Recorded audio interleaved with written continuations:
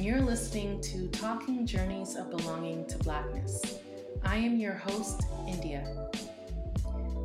On this episode, we continue part 2 of our conversation with internationally renowned jazz musician Masauko Chippenberry. Listen into Act 2, The Road, and Act 3, Where We Land, parts of his journey of belonging to Blackness. Enjoy.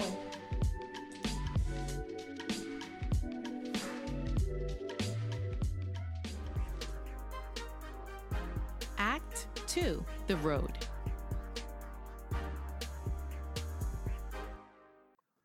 What's your passion? Obviously, I have to say music, first off, and I really do want to stick with that. I use music primarily to put messages forth in this way or that way or the other way, but music gives me the comfort that I got when I was a child dreaming. And so I'm passionate about it. That's why I'm a radio DJ who shares music. That's why when I'm not producing my own music, I'm producing other people. I consider music the language of the spirit. It deals directly in getting to your emotions and skipping all the BS that comes in between. So I'm passionate about music because I consider it a language of the soul. And so when it comes to your music, as I mentioned in the intro, you've achieved much success, right? So both as a solo artist and as a part of the duo Black Sunshine. So what was the pathways you decided to take to even achieve and to sort of express this passion, right? So how do you show up in these spaces as a Black person, as a Black man, as a Malawian? The path for me has always been guided. I'm a person that I can tell you that before I was born, I moved through a space where I had to learn a certain set of rhythms in order to come onto this plane. And when I return to where I came from, I must replay and embellish those rhythms to the people who sent me here. So this path for me, I'm not like other people. I was born to do some very specific things. It makes people crazy who know me, and they're like, why do you know that? And why? I'm like, I just do. Deal with it. So, so I can say that from the beginning until now, there were always signposts. There was God putting a musician from South Africa who worked with Miriam Makeba in my house on a daily basis.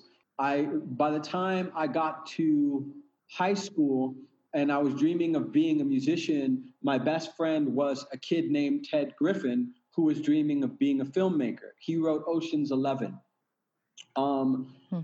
Like in high school, when I finally had a band in high school, the guys in my band in high school, in my school band, the drummer was a guy named Damon, who's now a fairly well known character in the underground scene called Dame Funk.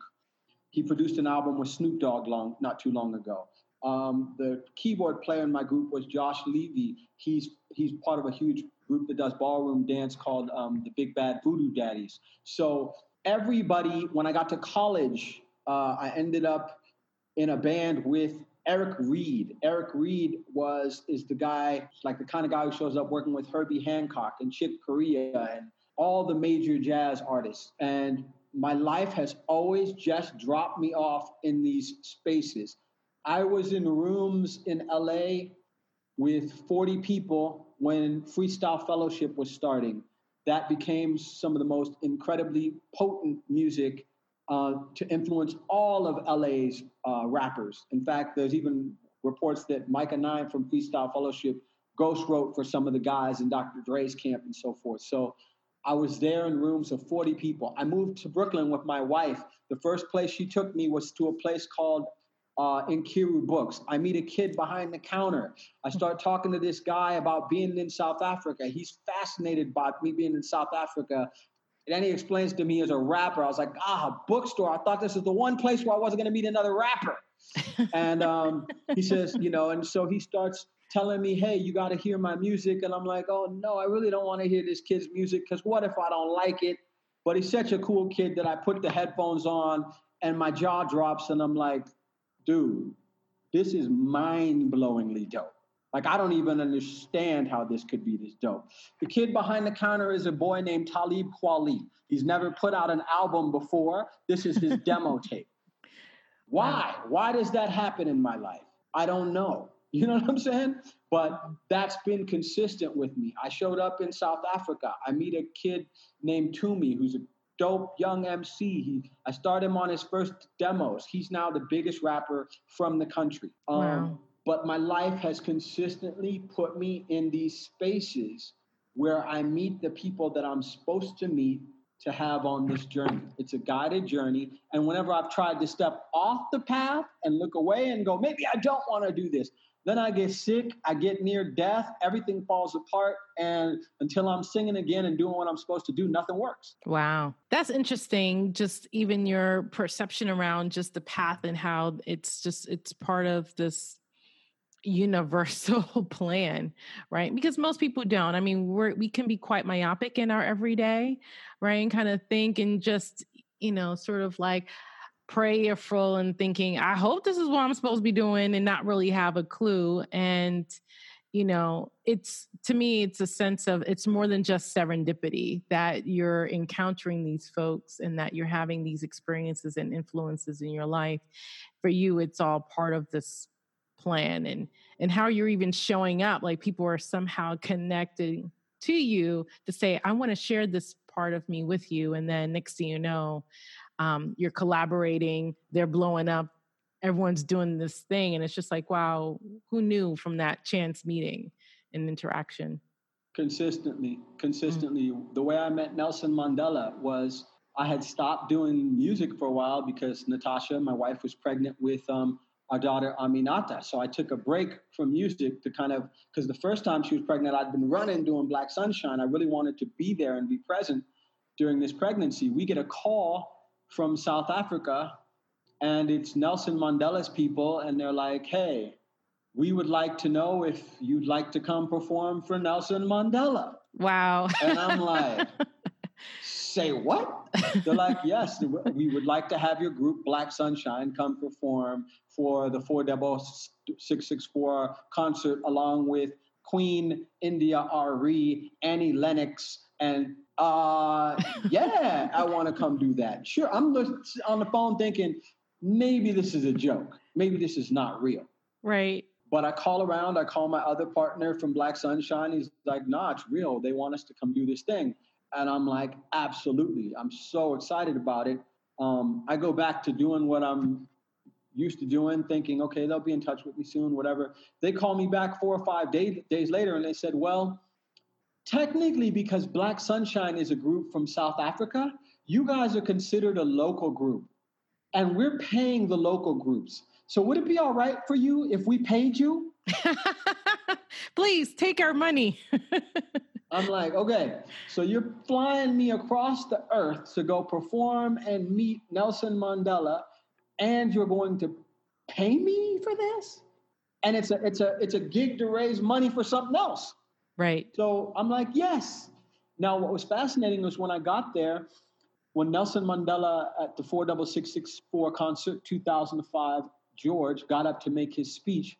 What he made his speech about was that we needed to look more closely at ourselves and understand the importance of women in the future of Africa. Mm. Now, how fascinating is it that that's what the whole thing is about when my wife is having a daughter, and we know this already. Mm. And they're paying me to come do it. It's like Spirit is saying, okay, brother, you're about to have a girl child, and here is one of the major icons of all of Africa explaining that the future is about how we respect and treat women. Mm-hmm. None of that's an accident. One of the things about Nelson Mandela inspiring me to think more about women and their role in Africa's future, that inspired me to write the song Watch This Woman, which is a prayer for the protection of women, particularly in South Africa, because at the time that I was in South Africa, before the Nelson Mandela event, South Africa had the highest rate of rape in the world. Watch this woman walk outside into a world that's hard and hard.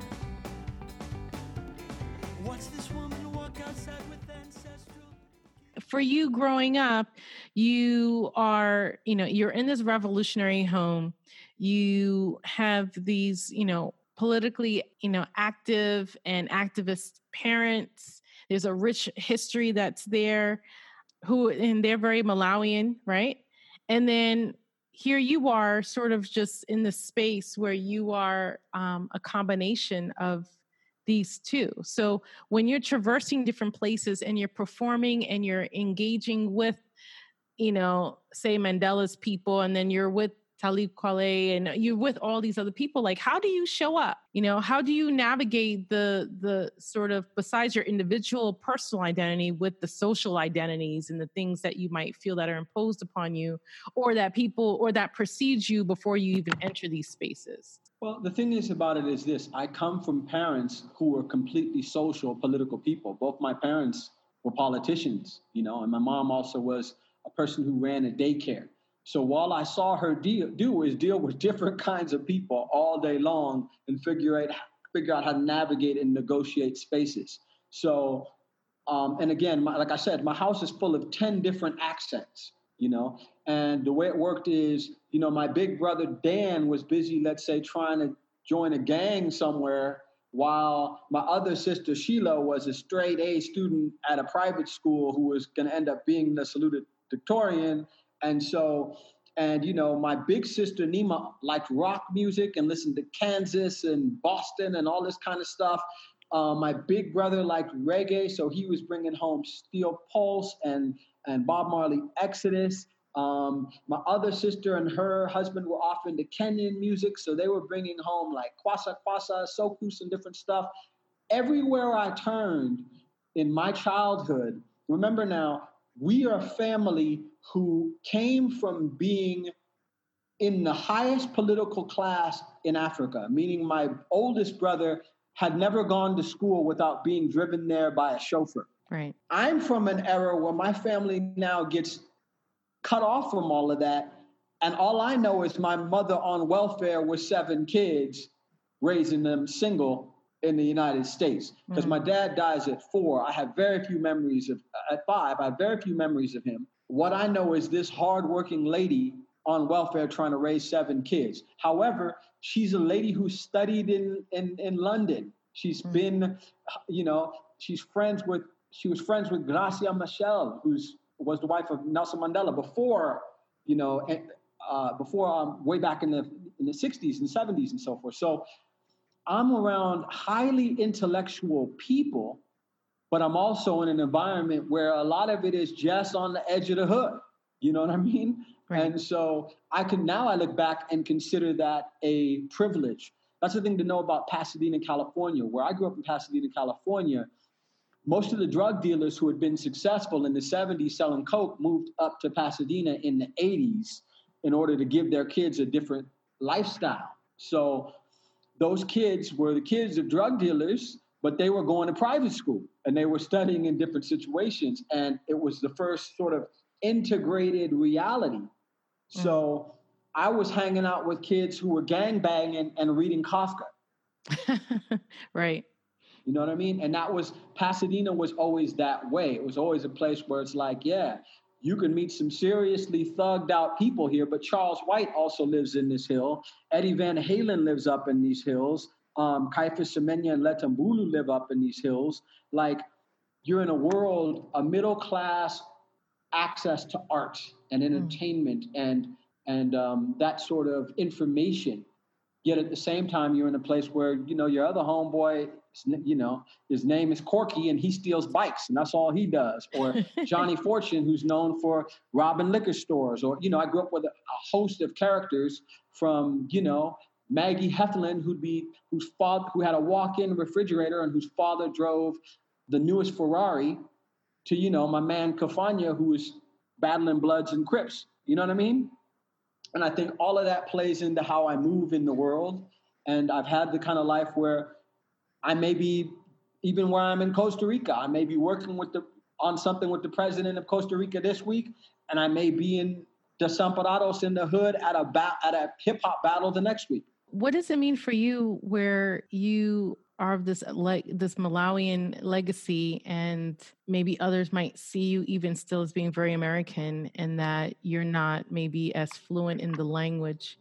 I mean, how does that sort of translate for you? And do you think that's part and parcel some of the different issues or hurdles African musicians globally might have to overcome, right? Because it's almost like, again, the whole box of where do you fit in, how we see you, are you African enough, or are you not, is your music this or that? Like, how do you even personally navigate that? And then when you think about it for the other young African musicians coming up? That is a great question, sis. That's like the question that I've been waiting to answer in life. Nobody arrives at that question, but it's damn true. And you know that because you're never quite Caribbean enough for this set of people or whatever. You've been too long over here. Like, I might answer it a different day on a different day, but today I'll say this. I have never fit anywhere. Never. I'm the only one of the 7 kids in my family who was born in the United States. All the rest of them were born in Africa. I'm consistently somebody, I didn't grow up speaking the language from Africa. I didn't grow up with parents who understood racism in America. They had no idea what they were walking us into. So there is a lot of things that I've had to navigate on my own. And a lot of my deepest personal pain comes from having to have experienced racism as though not a single person in front of me understood clearly what it was. A lot of painful things came through that. I, however, have sort of figured out a long time ago, and that was, again, the whole thing with my dreams. I figured out you're going to have to make a world that you like to live in, because you're never going to be enough of anything for anybody. It's just not going to happen for you. And my music ends up in that same problem all the time. The issue is for this person, it's like, well, like I said, couldn't it be more rock? Couldn't it be more jazz? Couldn't it be more funk? Well, you're not really African, right? You were born over there. So why do you get to talk about this? Or there's always that. The one supreme lesson I learned from my father's story, when my father was asked if he wanted to be president, he said no. He didn't see himself in that role. He had certain insecurities that made it so he didn't see himself as that leader. And that was part of what allowed him to choose somebody else to be the leader. The person that they chose to be the leader ended up being a huge dictator. And in 1965, he publicly hung a man named Medson Silombela. It's the only public hanging in Southern Africa that had been recorded history. He did this in front of his own family. He killed this man in front of his own family. Kwame Nkrumah had called Kamuzu Banda personally and said, don't do that. We don't do that. We're not savages. Don't do that. Yeah. He went ahead and did it anyway. A week or two later, the coup against Kwame Nkrumah went off, and Nkrumah was taken out of power, and Kamuzu laughed and so forth, and felt full of himself. But what I learned through what happened to my father is you not being sure you're supposed to do what you came to do can create chaos that's unimaginable. Millions of people in Southern Africa's lives were affected by the fact that my father and his men chose this other person to be the leader instead of seeing themselves or one among themselves as the leader.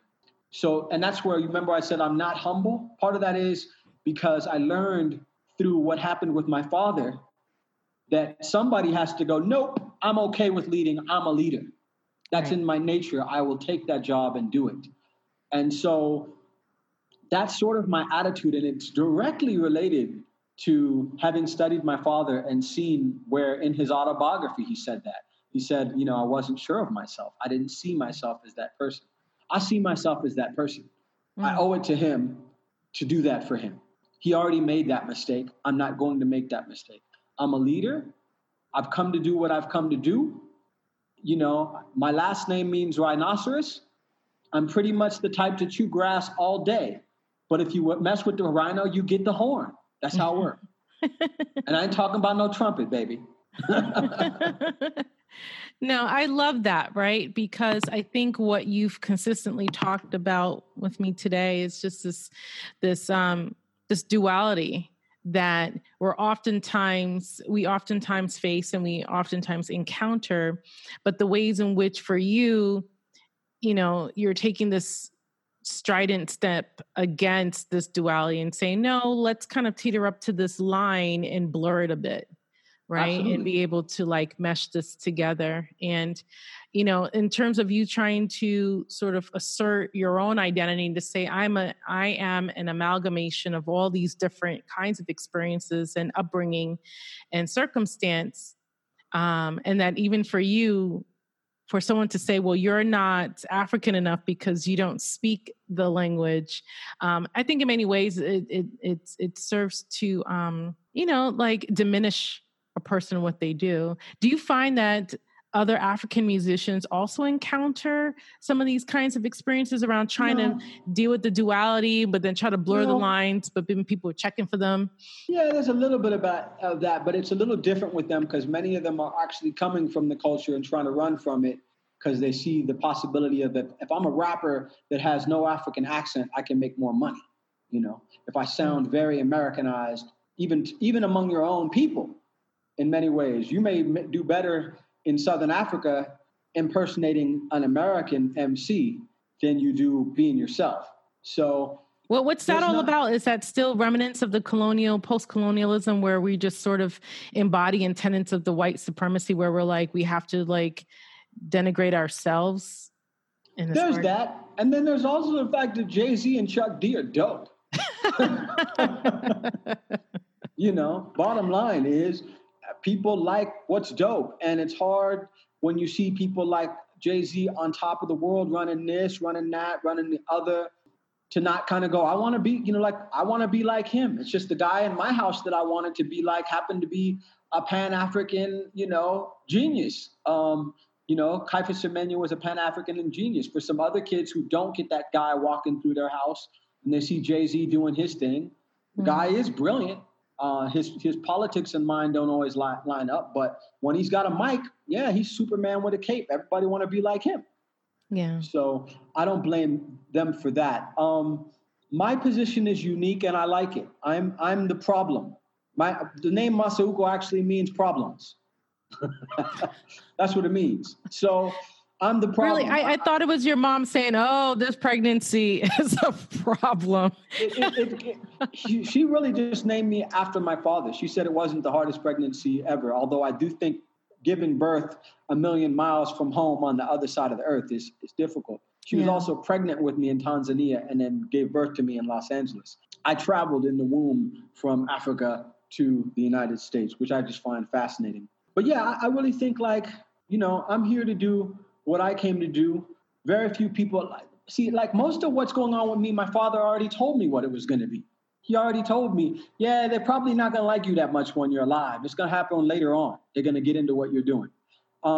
With that already said, with my father having already stated that, and then me going, he must have been telling the truth because now his name was banished in Malawi, and now there's highways named after him and books and blah, blah, blah, blah, blah, blah. So I'm already aware that in your own time, people, it's almost like it's just kind of instinctual that they're just not going to get it while you're there. They're going to wait till you're gone to get into it and celebrate it and blah, blah, blah, blah, blah, blah. The thing is, I get it, though. I know what I'm doing. I know I'm amazing at what I do. And I know people should be listening to it. And it would be helpful if they did. At the same time, if they don't, their kids will. It will get there eventually. Because when you have the truth on your side, when you're saying something that's of significance and grounded in truth, and you were cultured to do this, because I'm not just saying this on my own. I was cultured to do this. Inside of what I'm doing is Malcolm X's work and Audre Lorde's work and, Sonia Sanchez's work and Stevie Wonder's work and Hugh Masekela and Miriam Makeba's work. All of that is inside of what I'm doing. So I know that it's imbued with what it takes to be timeless. We're in a time right now where people don't want to deal with what's timeless. They want to deal with what's immediate and temporary. So what failures did you experience? And how did you turn things around? My father had a saying. He said, I never allow myself to fail. And so I'm one of those people who doesn't really see failures. I see learning experiences. I got my first big record contract in the United States in must have been the early 90s. I got signed by RCA Records, and with my band. My band was called Skin. I was in the band with a Korean gentleman, a white guy from the States, a dude from Spain, and another brother. And the whole idea of the band was sort of to show that we could do something beautiful together beyond race and all of this and so forth. And we got signed, but then the record company didn't know what to do with us. They actually told me, it's on a De La Soul record, they said this, but it actually happened to me. They actually said, well, we don't really want to put you on the album cover because we feel like if people see you, it will limit who can get into the music. And your music, white people could really like your music, but we just don't want them to have to see you on the cover. Goodness. I was told my music was too political. I had a record exec today who's one of the biggest record execs in the United States today, sat me down at a table. I had a song called Contradiction. He told me, well, this song is amazing. I think it could be a hit, but there's just some lyrics in the middle of the song that I think you need to take out. And there are lyrics in the song that say, wake up and start your revolution. Wake up, it's always you that's losing. If you could take that out, I actually have $150,000 to put behind this song. We could put $75,000 into creating a video and another $75,000 into promotion behind this song. However, if you don't take them out, I don't really see a single on your album, and I think your album will end up in the 99-cent bin. It's up to you. I didn't take the lyrics out. I got dropped. Wow. And after getting dropped is when I realized I got to get out of this country. I went to South Africa. I took the same music to South Africa, and it blew up. I mean, because of the context, right? Yeah, the context. Exactly. South Africa was going, wait a minute. This guy's over here singing, we grow from seed to tree, me and my people building. He's talking about nation building. He's talking about us coming together and having a vision for the future. South Africa went, yes, this is exactly what we need to hear. And they embraced it. Same thing happened to Dead Prez. I was involved when they first came out to South Africa. I was on the first show they did with Black Sunshine, and they were shocked because they came out there doing that, I'm an African. People went totally bonkers. And I talked to the brothers, and they were like, yeah, when we made this album talking about Black Panthers and Fred Hampton and all this old school kind of knowledge, we really didn't expect anybody to get it. And in all reality, it seems like the people in South Africa get it more than the people where we just came from. Because it's speaking, right? To your point where it's just like about music and it's the heart song and people can see themselves in it. Also, it's like, yes, you are saying the words, you're putting it to a melody that speaks to my heart song, right? And then it's that manifestation of that. And so that's what resonates. Well, this is about Black journeys, so I'll just be dead honest with you. A majority Black country likes it when you're speaking about revolution and change on a planetary scale. A majority white country does not. Right. At least, Baraka used to say this. It's like, well, you were really clever until you went to the system to see if they'd pay for your revolution. Right. I didn't know when I was 23 years old at a record company in Los Angeles, and the white guy behind the desk, he kind of explained it to me. He's like, okay, so you're talking about revolution, but I live in a really nice home with a Range Rover, and I'm here working at a record company. Life is good. Right. I don't want a revolution. Like, you know what? What I need to check is, my biggest mistake was, how did I miss not thinking about the idea that if you took revolutionary music to people who were totally comfortable with the system, they would look at you and go, why should I fund this? Let's change this. That's logical. If you think you're going to be the next Dead Prez or the next Public Enemy or the next Gil Scott-Heron or Nina Simone or any of those Bob Marley, make sure that you're also creating an independent reality for the distribution and marketing and of that, because the system shouldn't want that music, bro. That's music that destroys the system. Right. I love that. Act 3, where we land. So currently right now, what are you most excited about, both personally and professionally? I'm most excited with the connection I've made through Guayaki Yerba Mate, who is my record company. We have a website called cometolife.com where my music's available and the music of other conscious artists is available. All of the artists involved are involved in some form of activism.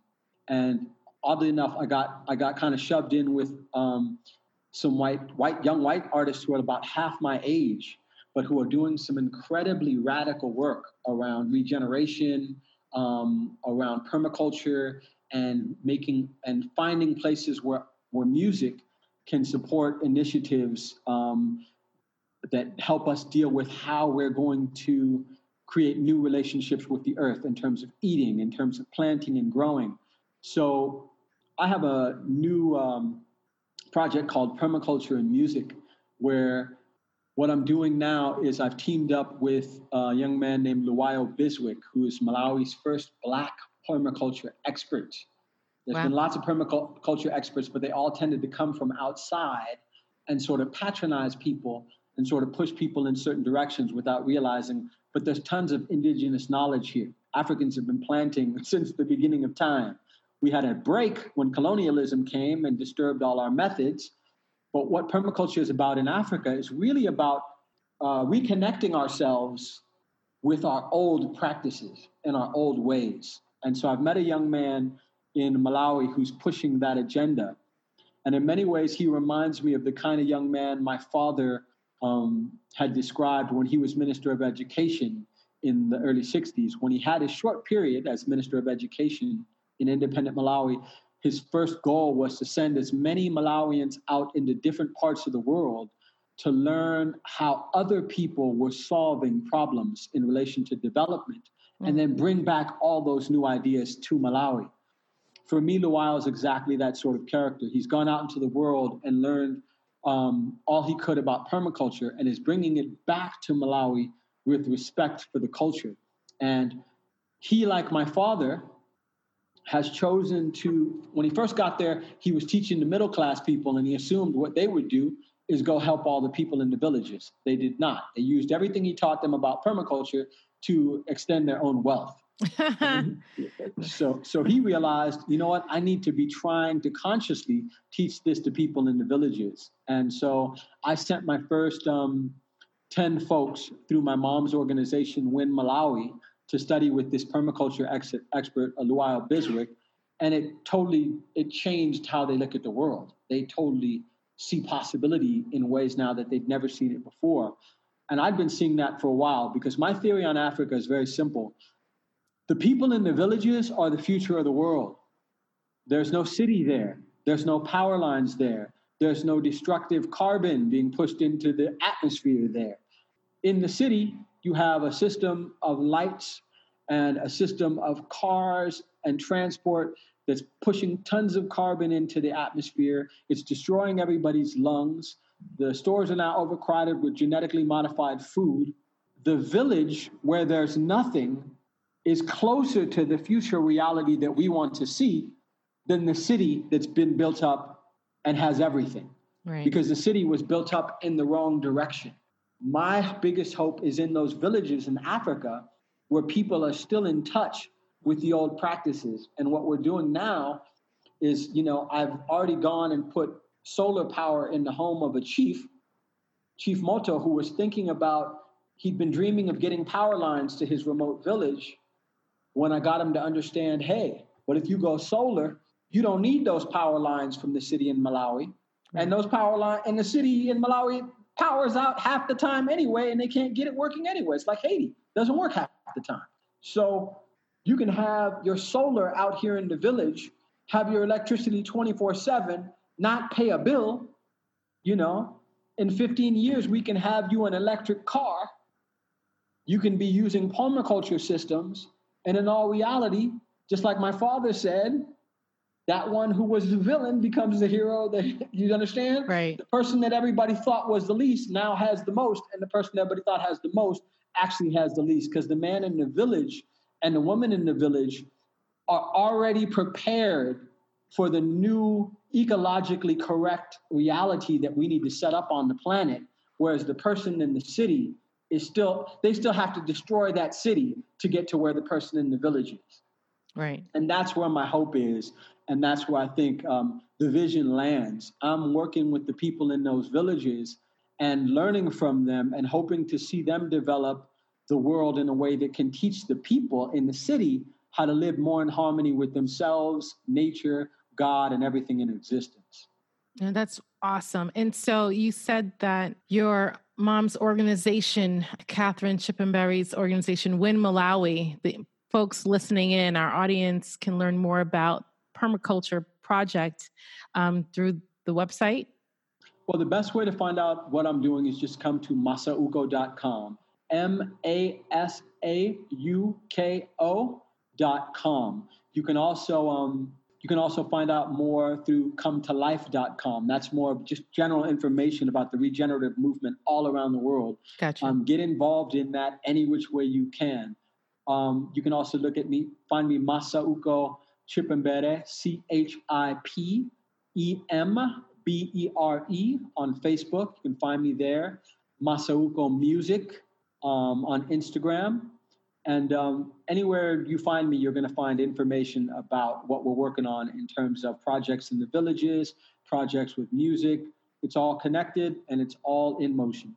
Finally, if you have, because you dropped a couple of gems during our time here, our conversation, but if there are any final audience takeaways that you think might help to inspire our listeners on their journeys of belonging to Blackness? Yeah, absolutely. I'll say this. Your Blackness belongs to you. So you're going to be as Black or as African as you decide you are. If you were born into this skin, if you let anybody else decide how to define you, you're gonna die doing that. I understand myself as Masauko. I have an obligation to all of those who are descended from those ancestors that I have a song. I have a song called Under the Big Tree. It's not on this album. The song is a dream and a vision that I have that all of those ancestors that came before us are sitting under a big tree somewhere, plotting their comeback to bring balance back to this universe and bring Black people to a space where their full humanity can be shown, respected, and lived to the fullest. That's my vision. I'm a Black man. That's how I see it. That's my dream. You don't have to buy into it, but I'm going to sing it really, really well and make it beautiful and seductive for you because I want to bring it into existence. And I believe in the power of words. So I believe that when I sing these things, like they call it Nomo, the power of word, these words go into the universe and they affect things. They make things happen. Since science says that an energy that's created can't be destroyed, that energy is going somewhere. The Bible says, God said, let there be light, and there was light. And then it says, God made you in God's own image. So if you say, let there be light, if you say, I'm ready to die, then you're probably going to die. But if you say, we grow from seed to tree, me and my people building, you may be a kid that ends up going from living in the LA in the hood and so forth to meeting Nelson Mandela and building new world. Well, on that note, we thank you so much, Masauko Chippenberry, for joining us and for sharing your journey of belonging to Blackness. Thank you. Thank you very much for having me, India. Thank you for the work that you consistently do, trying to, bring justice to Black folks. Much love. There you have it. The journey isn't over, but this episode is. Until next time, peace.